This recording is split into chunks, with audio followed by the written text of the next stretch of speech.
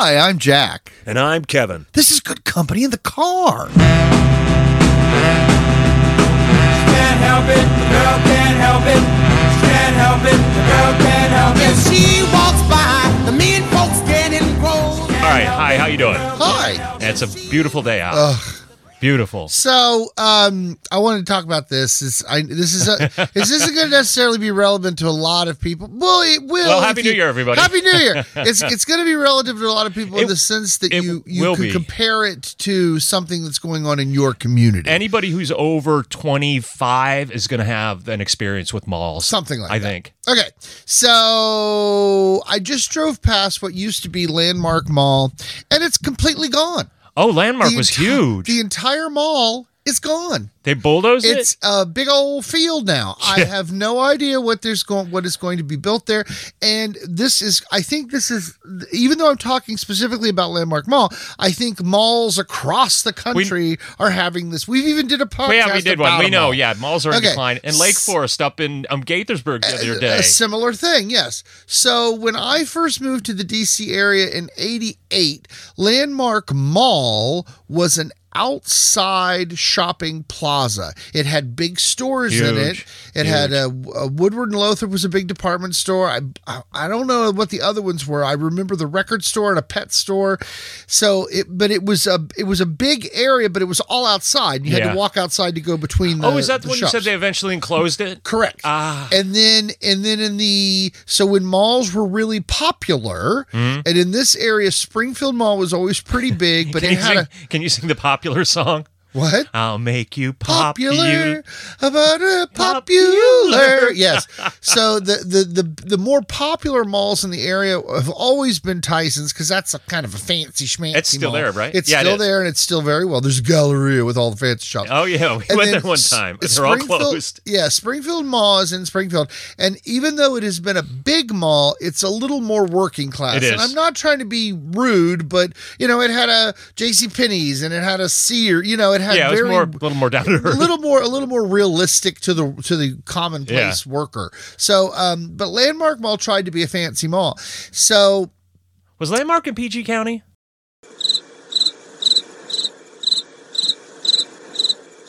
It was. It's over the bridge. No, Landmark is Fairfax County. It's on 395. I'm thinking of one that way. No, I'm talking about Alexandria.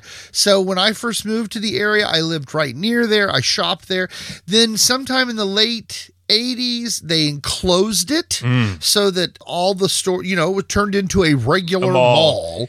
And then there was a JCPenney's, there was a Sears, there was a Woodward and Lothrop, and I want to say a Hex as well. Yes, correct. It was a Hex. And of course, Woodward and Lothrop went out of business and became a Macy's, and Hex became Macy's. Where's Macy's? Where's Macy's? And then there was a Raleigh. I used to shop there was a store in the area called Raleigh's. It was a kind of a nice men's shop. I used to shop there. Quick side note, the Sears Town in Fort Lauderdale? Yes. It's gone. It's a parking lot now, too. That is part of the reason why I thought of this. So in the early 90s, they did a huge resurgence on the mall. They put in a bunch of fancy stores. I remember that. They tried. This is Landmark Mall specifically. They tried to make it fancy again, and I tried to shop there again, but it didn't. It had in the food court. It had a place called, I want to say it was called Foster's, and it was turkey. You could get a turkey meal, like a hot turkey meal. I would go there, and I liked going there in the food court because they had this turkey. And then a Chick-fil-A, and then anyway, doesn't matter. So, in the one of the more recent the Gal Gadot Wonder Woman movies, they filmed which was supposed to take place in the 80s. They filmed a huge section of the movie in that mall because it was kind of sitting there empty, and so in the movie took place in the 80s. So. Shortly after that, and the other day, when I say the other day, a couple of weeks ago, I drove by and I looked over because I was curious if the Sears auto department was still there for some reason, and it's a field. And I was a little taken aback by that because the other thing is used car lots in the area would use the parking garage to park their spare surplus, inventory.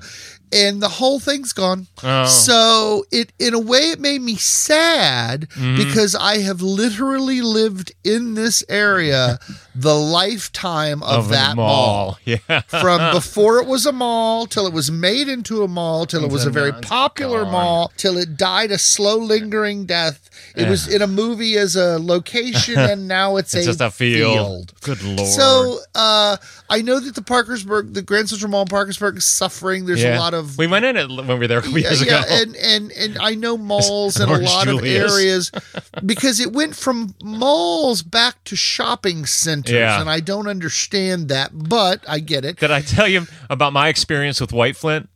Okay, White Flint Mall was a big to-do, and it opened in the early 80s. It was all the rage up Yes, up White Flint. I loved White Flint. Because they had an iMagnon. They did. They had an iMagnon. iMagnon was a fancy store. Yeah. iMagnon. Okay, so it did great, and through the 90s it did great, and then about 15 years ago it started to go off. Had Cheesecake Factory and the P.F. Chinese Chang's. P.F. Chang's, and then it was kind of the Cheesecake Factory left, and so they were like, oh, it's going down. So the Lerner family, who owned the Nationals, bought the property and we're going to bulldoze it and make it into a mixed-use property. The Lerners, their hubris, they didn't get the Lord & Taylor store's permission. So they showed up with a wrecking ball, and Lord & Taylor was like, what are you doing? And they're like, well, we're bulldozing the remains of the mall because we're going to do it. We may build the new Amazon. That was a nice mall, by the way. And so Lord & Taylor's like, no, we're not going anywhere. And they're like, well, because they owned their property. Yeah, Lord & Taylor owned it. Lord & Taylor owned their property. Lord & Taylor put money above and beyond to keep that store going, just to rub the Lerners' faces in it.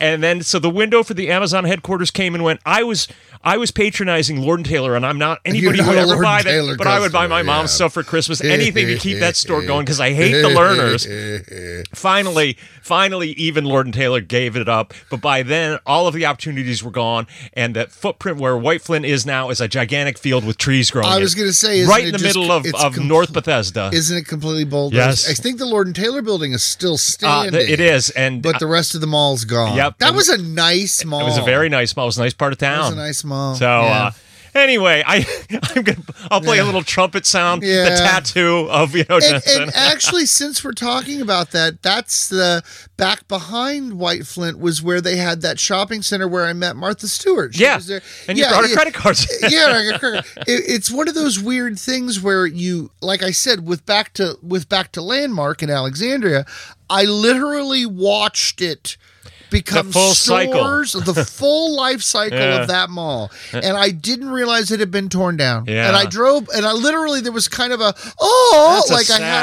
had a moment. Yeah. And it's so sad to think about that, but I really did enjoy malls and shopping back in the day. But now you got Amazon. And yet, haven't been in a mall on purpose. And we were in Fort Lauderdale, we went to the mall on purpose for something. To buy some clothes and get my phone fixed. Actually, to do it, you did it so I would walk is why you did it. I know that's why you did it. But, I used to You were energized. You were talking to the salespeople. It was fun. I enjoyed shopping. I enjoyed walking from store to store to see what was there and what they had. But the magic was gone. Yeah, the magic's gone. The magic's gone. Well, you know what? We've had a nice little chat, but let's talk some crime, shall we? Okay, cool. And I love how my voice to text when I'm taking notes, it's not forensic files, it's frantic files. Well, yeah. So we're going to do frantic files. Don't make me ducking mad. I put fucking in my phone as a contact, so when I dictate, if I say fucking in my notes, it knows that that's an actual word. Oh, that's funny. If you want a word, put it in your contacts. There you go. Anyway, frantic files, do your thing. Frantic Files? Season 8. Episode 36. Episode 36. Dueling Confessions. So this episode takes place in Perth, Western Australia, and it's... G'day, mate. G'day, mate. And this episode's from about 15 years ago, but it's a pretty big city now, and back in 1963, it was still a fairly large metropolitan area, but it was a little more innocent, maybe not as refined. The narrator remarks about the industrious, but laid-back Aussie lifestyle. Anyway, this is Estelle Blackburn. She is the author of Broken Lives, and it's a story about this case. Here she is. Perth had been a sleepy little hollow, just a beautiful little town where you'd never thought of any sort of crime or murder. Very innocent, very secure. So we learned that a 19-year-old John Button was in love with 17-year-old Rosemary Anderson. Now, the funny part about that is it doesn't seem creepy when you talk about it being in the 60s. Yeah. But if you talk about a 19-year-old now being dating and loving a 17-year, like, he's too old. No, 19 and 17? You can't now, in the eyes, I agree that is a perfectly acceptable age bracket, but a 19-year-old cannot technically date a 17-year-old because they're not 18. Yeah. So as soon as you say that 19, 17 now, I have like, you can't do that. You can't do that. My little flags are going I want to hear opinions from other people. I think somebody I have a 15-year-old and my 17-year-old boyfriend's graduating, 15 and 17 in high school. That happens all the time. Correct. You're telling me when my 17-year-old boyfriend graduates, we have to break up? Because that's kind of what you're implying. According to the law. You don't have to break up. You just can't have sex.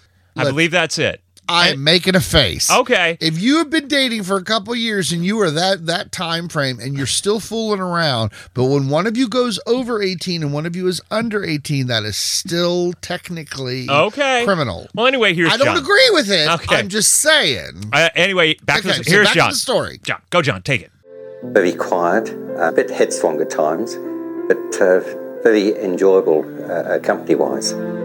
So it's John's 19th birthday. It's 1963, and Rosemary has come over to celebrate with him and his little brother. In the reenactment, I looked forever. They're watching the creepiest show. So that was real? That show that they were watching was a real show? Well, I had to be, right? It was these guys in these creepy gorilla masks passing around things, and then they look at the screen. It's terrifying. And that weird German music that was playing. I assume that is somehow realistic, but I couldn't find it either. I spent half an hour looking for creepy Australian TV show monkeys. Perth, Australia, 1963. Nothing came up. It's creepy. So John's younger brother was hanging out with them, and they were having fish and chips. And John's brother reaches over to grab a piece of fish off of his plate, and John smacks the hand away, but that's Rosemary. And Rosemary gets pissed off and takes off. And she's done this before. And, well, here we go.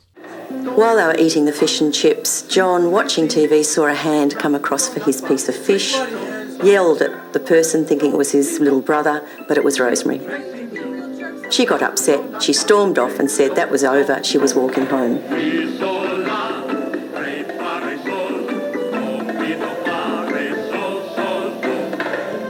So John sat in his car and tried to reason with her as she's walking down the road, and she's not having it. So he just lets her go, and he smokes a cigarette, and he watches her continue walking down the road, and she goes out of sight.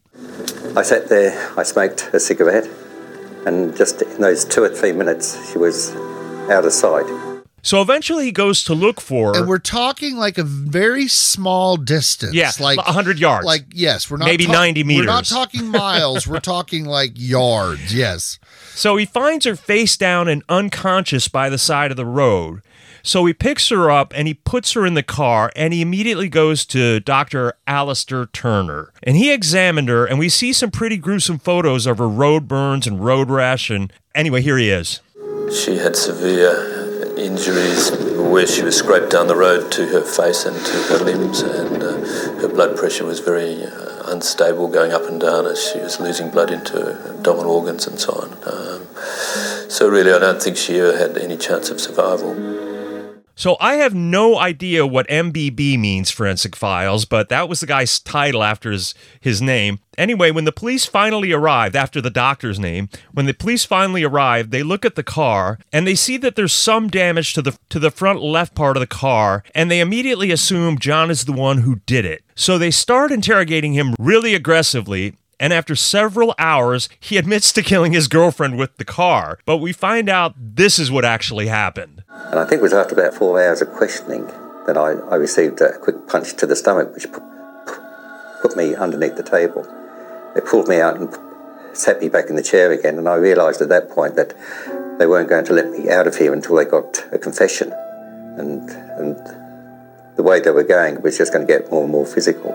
So as soon as he signed that confession, This goes back to that. This happens all the time back then. I can't, but I still think it happens today. Yeah. They're It's just bullied a browbeaten confession out of him. into these weird confessions. Uh-huh. I don't understand that at all. So they punch him. You can imagine he's like, I'm not getting out of here until I say I did this. So hopefully I can get a lawyer and I'll be like, that was totally coerced. Look at this bruise on my gut. He said everything was coerced. I wasn't going to get out of that room until I said what they wanted me to say. He said the body damage on his car was from weeks ago. And the reason that there was a little bit of blood on the accident. There was a police report on the accident. On that accident. Yes. And these cops didn't they were so sure he was the guy. They find a little bit of blood on his front fender. He's like, that her dress brushed the front of my car when I carried her around to put her in the car.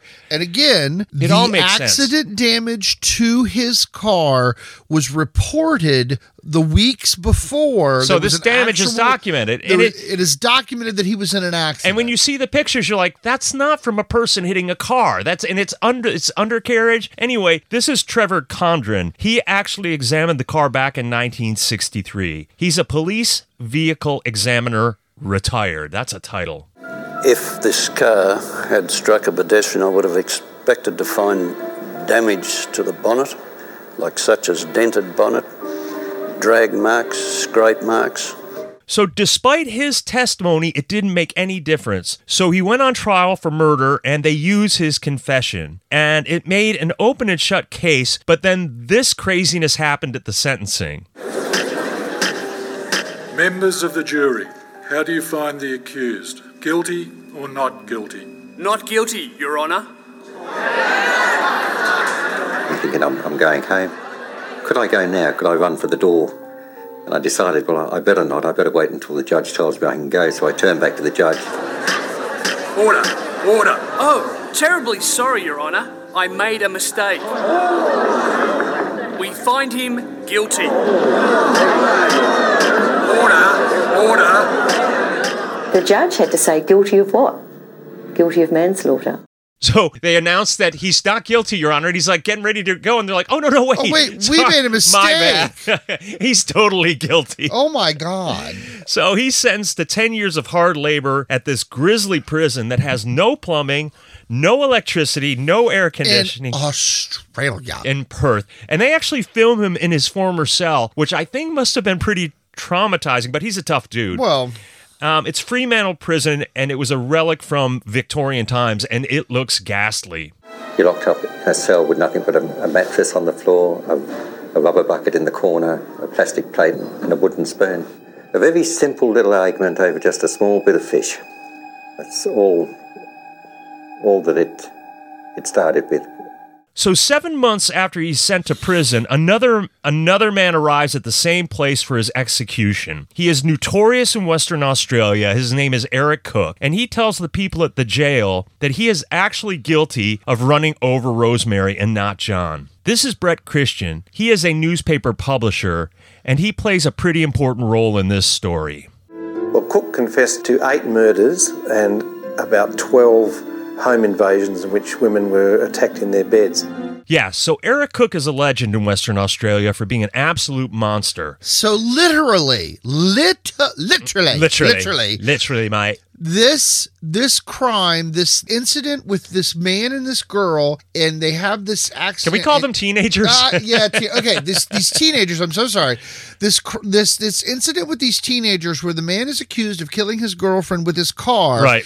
And at the same time, there is this serial killer, yes, going on in the area, running down people, just women? Running down just women, but at the time they didn't. They found out later that he was doing that. But I think no. They knew this. No. Okay, this was known that this was happening. Okay, and they just didn't put it together because they just figured they had their. He was there. Okay, Estelle Blackburn, the authoress. Yes, she said we knew he strangled people. We knew he shot people. We didn't think he ran down people with cars. But apparently they did know that because all of this was going on at the same time. This guy was just. Cook was just on a killing spree, so to speak. Yeah, he killed like and a dozen there were people. Other car accidents or other hit and women runs, and it was women, young women. And all this was going on at the same time, but none of that mattered. They wanted John. They wanted John John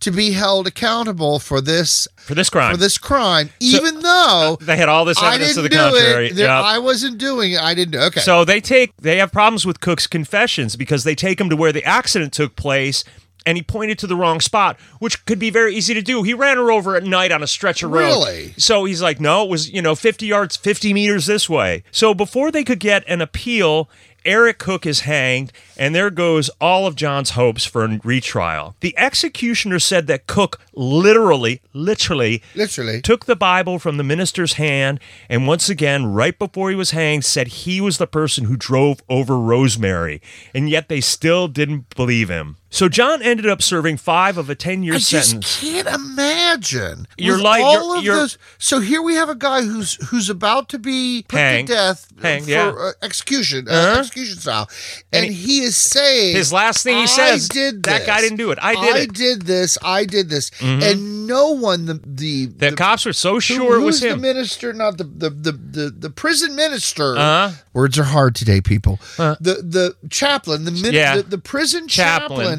is hearing this confession, and the guy's giving names and dates, and none of this seems to matter to our poor John. All right, so John gets out 5 years early after he only spent 5 years of a nightmare of hard labor, literally breaking rocks. I had a friend who went to Australia for work. He lived in the middle of the country. I think that's Alice Springs. Right. He lived in the middle of the country, and it was 140 and he degrees. was like, it was miserable. He goes, we had all the modern conveniences. It was miserable. So the first thing John does when he is released from prison is go to Rosemary's grave. He's absolutely haunted by this miscarriage of justice, and he really, really struggles over the next few years. I desperately wanted to live, but the heartache and the pain of living with the injustice was so intense that I knew that I just wasn't going to make it, that I'd finish up doing something foolish. It was 7 years after I was released, I did do something foolish. So John eventually did get married, got a job, had some kids, but again, this very, very serious deep depression stays with him. This is one I would of the haunt things, anyone. Yes, this is with one a of conscience. the things with Kevin.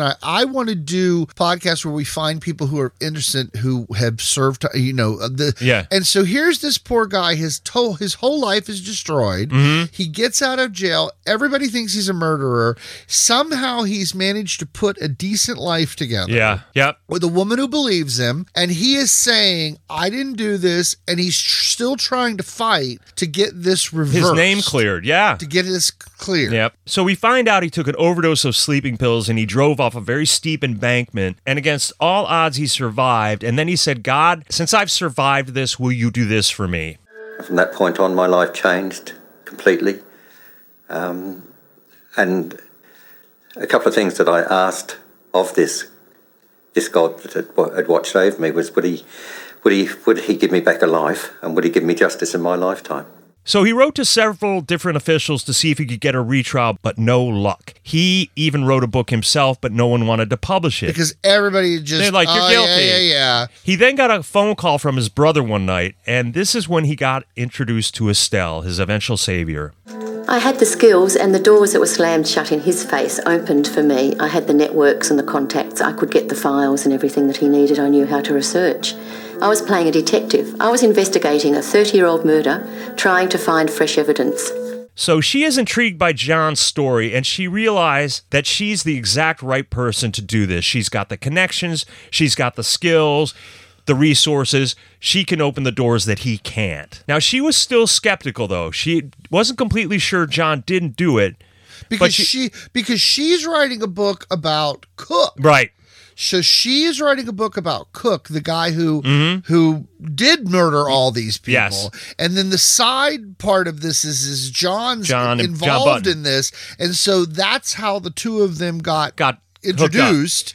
And she's seeing John didn't do this. Right. Well, she didn't think Cook was credible either, but she remembered that Cook murdered people. He shot them, he stabbed them, he strangled them, but she said he didn't run down women with cars, but apparently she later learned that he did. Correct. So Estelle is going through John's 1964 appeal, and his defense back then made the connection that 8 other women had been hit by cars and that Cook had confessed to them as well. But for some reason, his defense didn't use that, and it was really damning for the prosecution, but it never made it to the trial. So Estelle went ahead and wrote her book. It's mind-boggling. It would have changed everything. It would have changed everything. It blows my mind because no matter how, even though Perth was a larger town, all of a sudden, hey, another girl got hit by a car. Yeah, another girl got hit by a car to 8 different people. They had blinders on. They just wanted to nail this kid. So Estelle went ahead and wrote her book about the case, but she couldn't find a publisher, and that's when our hero Brett Christian,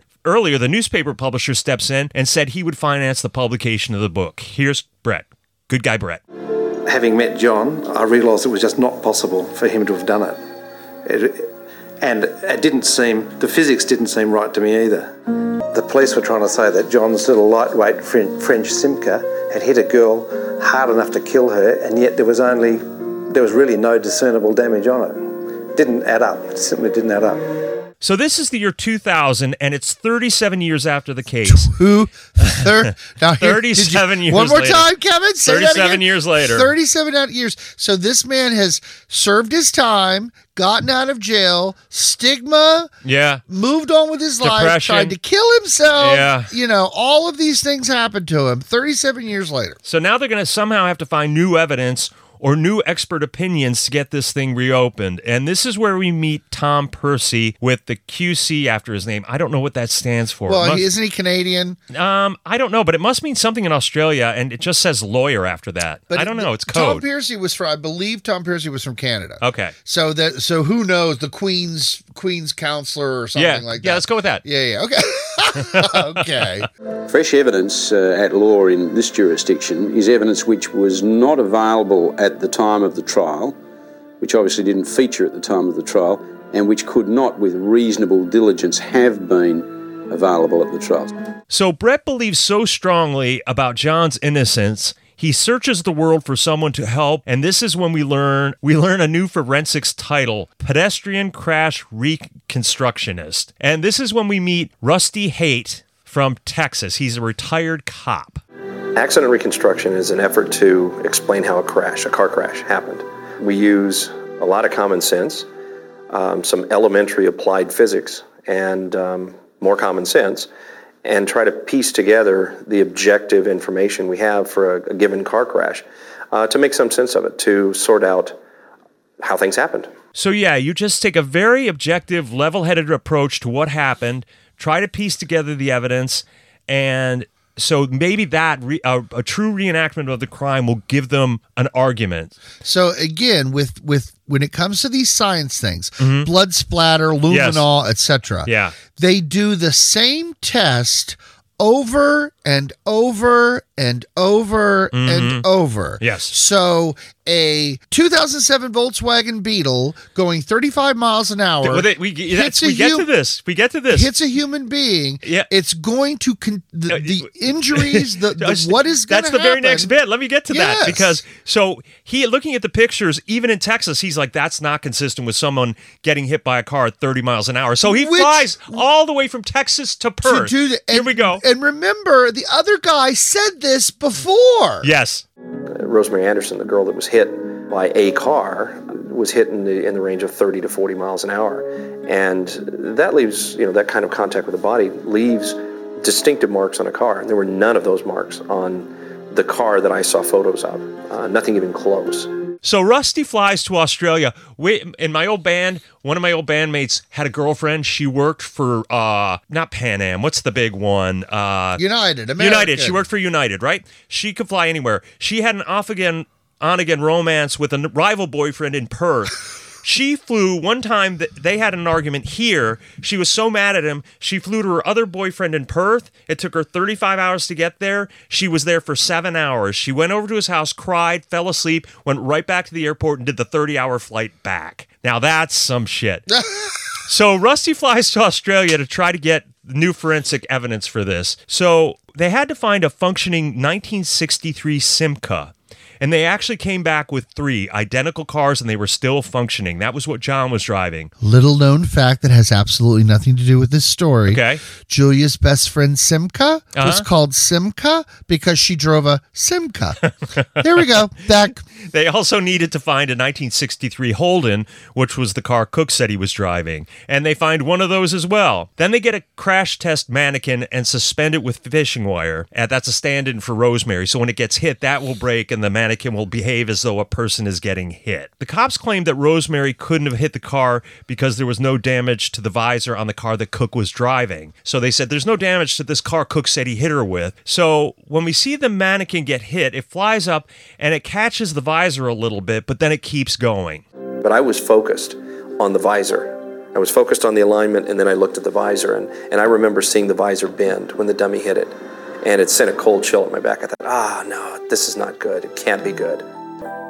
They actually flex. That's what this visor had done when the body hit it. So now all of a sudden what was kind of a tense moment became, hey, we've done it. So the dummy did exactly what Cook said.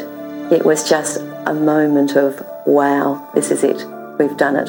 So the dummy even landed face down, which is the way that Rosemary was found on the side of the road. When they used the car that John was supposedly driving, there was even more confirmation. There's a big dent on the bonnet, the hood, and when the dummy lands, it ended face up, and they did this time and time again. The lack of damage to the car visor on the one that Cook was driving is consistent. The dent on the car that would have been driven by John if he'd have been driving it wasn't there. So all of this... Science! So with all this newfound evidence, there's enough to convince 3 judges that John had been wrongfully convicted all those years ago, and we hear the judges removing his felony conviction in court. That the verdict must be regarded as unsafe and unsatisfactory on the ground that there has been a miscarriage of justice. We went back and corrected a wrong, and we did it with an appropriate use of the forensic evidence, but also a liberal use of good investigative techniques that didn't come from the police, that came from basically lay people. I think it makes us all a little bit more aware of the fallibility of the system and have a little bit more faith that it can be rectified and that it is possible. It's the advance of science that's only just been made possible, and the recognition of that branch of science, that is motor vehicle crash reconstruction, that I would say beyond any doubt put the seal of success on John Button's case. So I got to tell you, I literally teared up when I saw the expression on his face, and he turned, and everybody in the courtroom cheered, and he turned to his, I think now wife, and there were just tears in his eyes, because now he's no longer, convicted murderer. Correct. John Button. He's John Button again. And I believe he got some sort of a financial compensation. Yeah, I would have sued. And I want to say, I cannot prove this because I can't find my damn notes. Sure. I want to say it was $5 million. I'd like to think. I don't know if that's how accurate that statement is. $5 million is Australia, which is only 20,000 American. Oh, Jesus. But I'm kidding. The other interesting thing that I found about this in my research was that the Cook, the murderer, the murderer dude, he had this, he was known as the Nedlands Monster, the Night Caller, the notorious serial killer who murdered 8 people between 59 and 63. Right. So he's off doing all this other things. He happened to be a married man with a child. Yeah. And the wife had no idea. Yeah, they never do. And then, of course, this little girl, BTK for you. The daughter, she was interviewed, much later. I love my dad. Yeah, and she remembers a man who played with her and brought her toys and a doll. And the week before he was electrocuted, wrote a message on a torn piece of paper that was smuggled out of his cell. "To my princess, with love forever, in my heart, Daddy." So it's so fucked up that they have these homicidal maniacs have this ability because it's their property. It's their child. It doesn't. Own, it's creepy. I don't like it property. at all.